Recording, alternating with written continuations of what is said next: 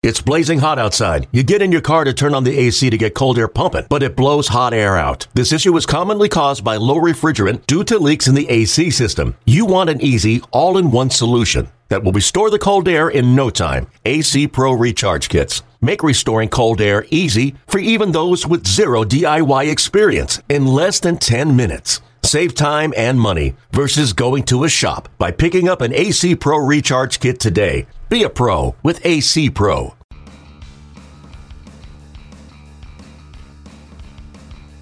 You're listening to MLB.com Extras, brought to you by MLB.tv. It's baseball everywhere.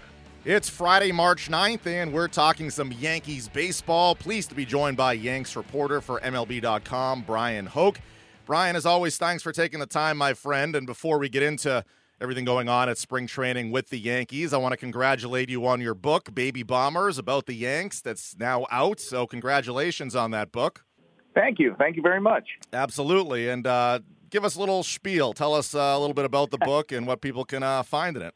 Well, the Cliff's Notes version is it's basically how the Derek Jeter Yankees became the Aaron Judge Yankees. And so I had a lot of cooperation from General Manager Brian Cashman, from Joe Girardi, from Aaron Judge, Gary Sanchez, Luis Severino, all your fan favorites there. And they were I think they understood the project. They understood what I was trying to portray. And really, it traces the Yankees, how the 2017 Yankees came to be, what an exciting ride that was, why they connected with fans so much, and what they're primed to do in the future. Because I think that's probably just the beginning for the Yankees. They're headed for a lot more winning in their future, and the sky's the limit for these kids who are in their 20s and learning how to become stars at the big league level. Absolutely, Brian. Sounds like a great read, and congratulations again on it. And I was going to ask you this later on, but since we're talking about it right now as we get started on the podcast, is there a healthy competition, if you will, right now in spring training between some of these young and up-and-coming stars and prospects on the Yanks,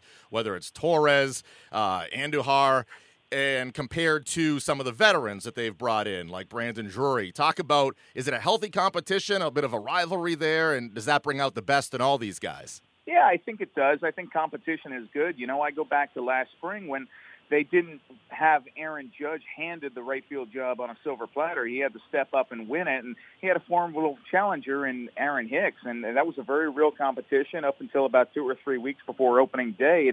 It almost seemed like Hicks was in the lead, and Judge might begin the year down at AAA. Well, we obviously know how that turned out, and he wound up winning Rookie of the Year and finished second in the MVP race, 52 homers. So we'll see what this year's version has. I think Miguel Andujar has been ripping the cover off the ball all spring, and he's really just hitting line drives everywhere. Very impressive hitter. I think that bat will play at the big league level, but Brandon Drury's got a little more experience. That's why the Yankees went and got him. So I think Drury probably still has a leg up, but I think Andujar can close that gap between now and opening day as far as being the third baseman to begin the season in New York. Yeah, it's certainly exciting when you have that healthy competition between veterans and young guys, and they end up pushing each other. That's really what spring training is for a lot, as we see.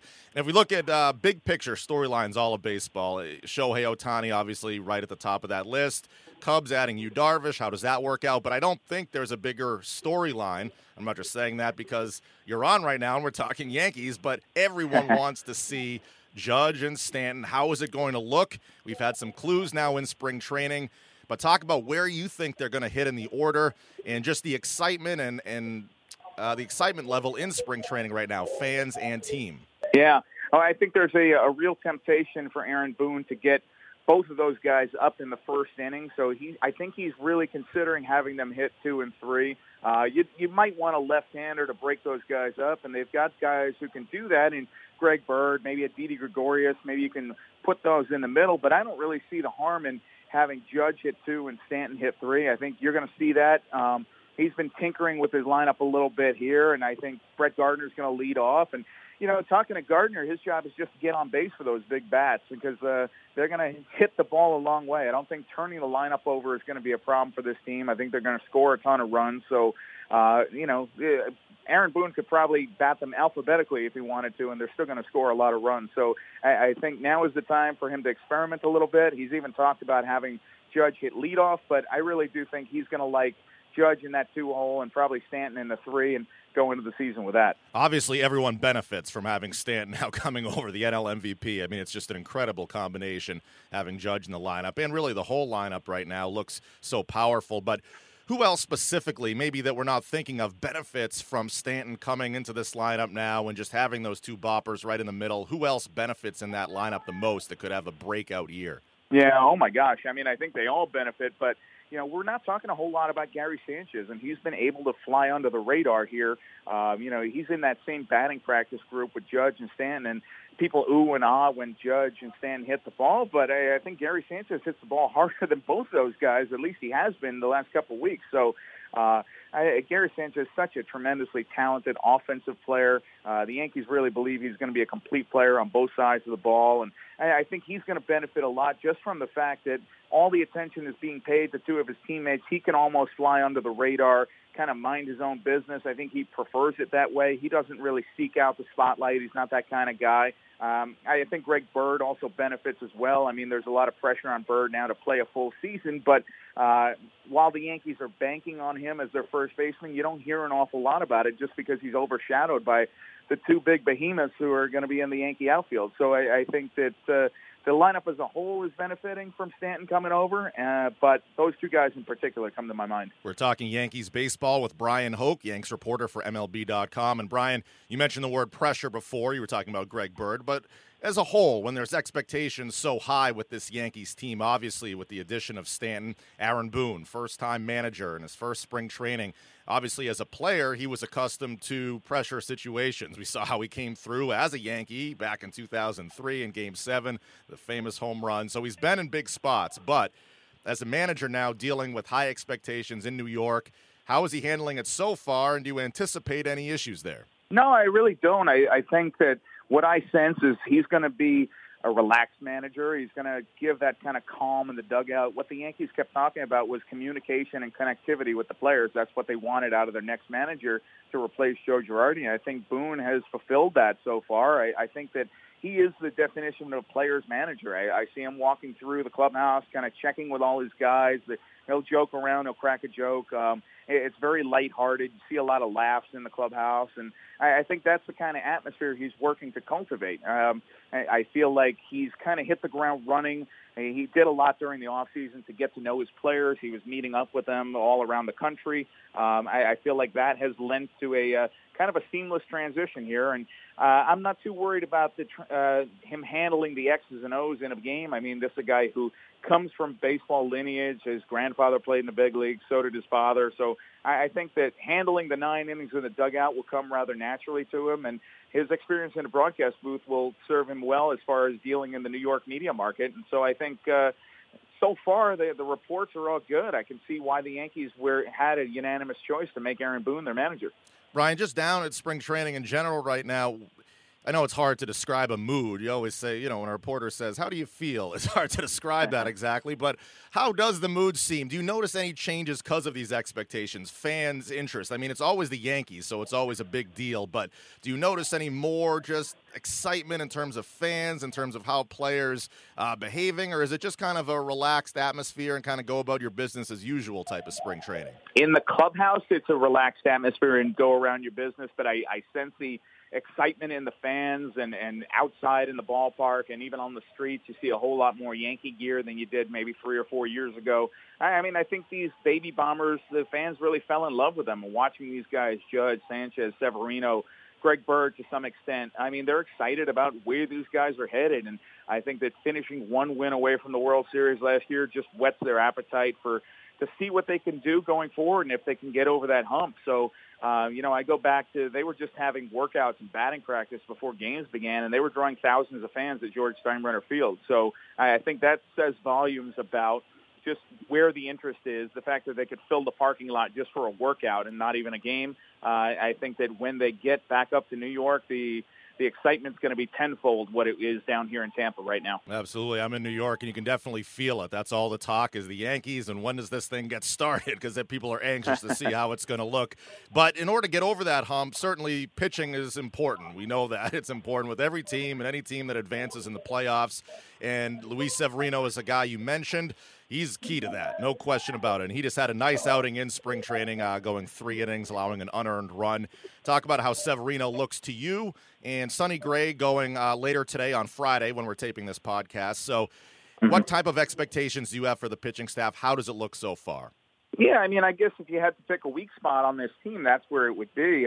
The lineup's going to score a bunch of runs. Their bullpen is locked down and elite with guys like Aroldis Chapman and Chad Green and David Robertson, Tommy Canley, Dellin Betances. So I don't think that securing leads is going to be a whole big problem for this team. So really all you're looking for the rotation to give you is 5 or 6 good innings, and then you can hand it over, and more often than not, you'll be shaking hands at the end of the night. So I feel like Severino's the leader of that staff. He's really stepped up. He is the ace right now, even though he prefers that people say that about Tanaka or CC Sabathia. I think it has to be Severino. He finished 3rd in the Cy Young race last year, and he's on a mission to prove that he belongs in that company. He certainly did last year, but you got to do it back-to-back years now. And he looked sharp. He threw 3 1/3 innings, 1 run, none earned against the Phillies in his first start of the spring. So he's built up. He's letting it fly. He's working on his changeup a lot this spring. And Sonny Gray, I think, is just going to benefit from being here for the entire spring. You know, he's never had a Florida spring training. He's now a little more comfortable with his teammates after coming over in the trade last July. I think that was kind of a whirlwind for him to have to come into New York and pitch in the heat of a pennant race, and he handled it pretty well. But I think he's really going to benefit from just beginning the year in Yankee pinstripes and kind of adjusting to that whole deal of what the expectations are and knowing that the Yankees are expected to go out and compete for a championship this year. And Brian, as we wrap up here shortly, just a couple more for you. If you had a concern, or maybe not a concern, a question mark, obviously the Yankees are going to have a good season. That would be shocking if they weren't contending for the top of the division or a playoff spot, minimally a wild card. But is there a concern or a question mark somewhere on the team where you say, I'm kind of curious to see how this plays out? I know it's only March 9th, but looking at it right now, where do you see that? Yeah, I guess the question I would have, other than health, which is always a question, I think you could say that for 29 other teams too. I guess my question now is who is going to be the opening day second baseman and the opening day third baseman, and how long does that last? Because I really do believe that Miguel Andujar and Gleyber Torres are going to contribute at the big league level this year. I think they're going to play a big part. It just might not be when they get up to Toronto and they open the season on the turf at the Rogers Center. I think that they have a bunch of options there. I'm curious to see if Tyler Wade can continue the solid spring he's had. I know he didn't get in a whole lot of games last year. He spent a lot of time sitting on the bench, but the Yankees are so high on his talent. They see him as possibly their version of a Ben Zobrist or a Brock Holt, kind of plug him in anywhere. So I think he's got a world of potential too. He might very well be your second baseman to begin the year while you have Gleyber Torres come back from that Tommy John surgery. You can get some reps down at AAA. So I think those 2 spots in the infield are the most interesting questions still to be answered here in Yankee camp. Everything else kind of seems like it's falling right in the line. So, I will be curious to see how that plays out over the next 2 or 3 weeks. And as we wrap up here, we started with Judge, so let's end with a Judge question. He did say the home run derby unlikely this year. Just to confirm that with you, is that pretty much it? A one and done kind of thing? He wowed everyone, and that's pretty much it for Judge, right? With the home run derby. The best way I saw it was one and done, like WON and done. He's the champion. I mean, I agree with him. I think that going back and winning it again or competing again, there's not a whole lot to be gained there, especially considering he's been pretty upfront. I mean, he's been guarded about what he said, but there was a shoulder injury bothering him last year. We all know that. He had surgery last November, so he's coming back a little slower from that. And whether or not the Derby caused that issue, exacerbated it, is it really worth rolling the dice, especially in a season where expectations are so high? The team is really banking on Aaron Judge to follow up on that season. Why risk it at that point? And I really think that performance that he had in Miami, it's going to be tough to top. So I think you go out on top. He's willing to pass the crown off to somebody else, and nobody can ever take away what happened that night in July. Absolutely. Going out on a high note. That's the way to do it. And Brian, again, congratulations on the book, Baby Bombers. It looks like a great read. I can't wait to check it out. Thanks for coming on, as always, my friend. Awesome. Enjoyed it. Thank you so much. Absolutely. That's Brian Hoke, Yankees reporter, MLB.com. I'm Darwin Zook, and thanks for tuning in on MLB.com Extras.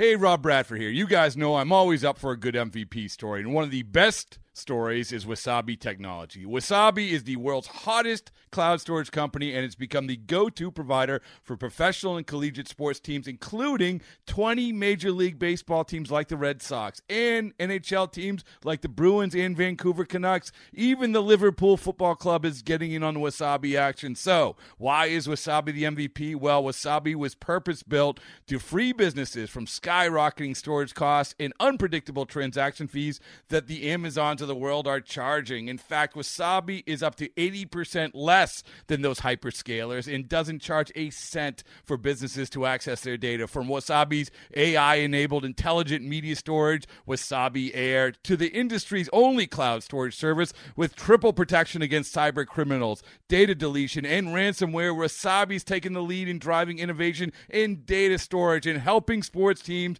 to unleash the power of their data. Wasabi, another Boston-based championship team.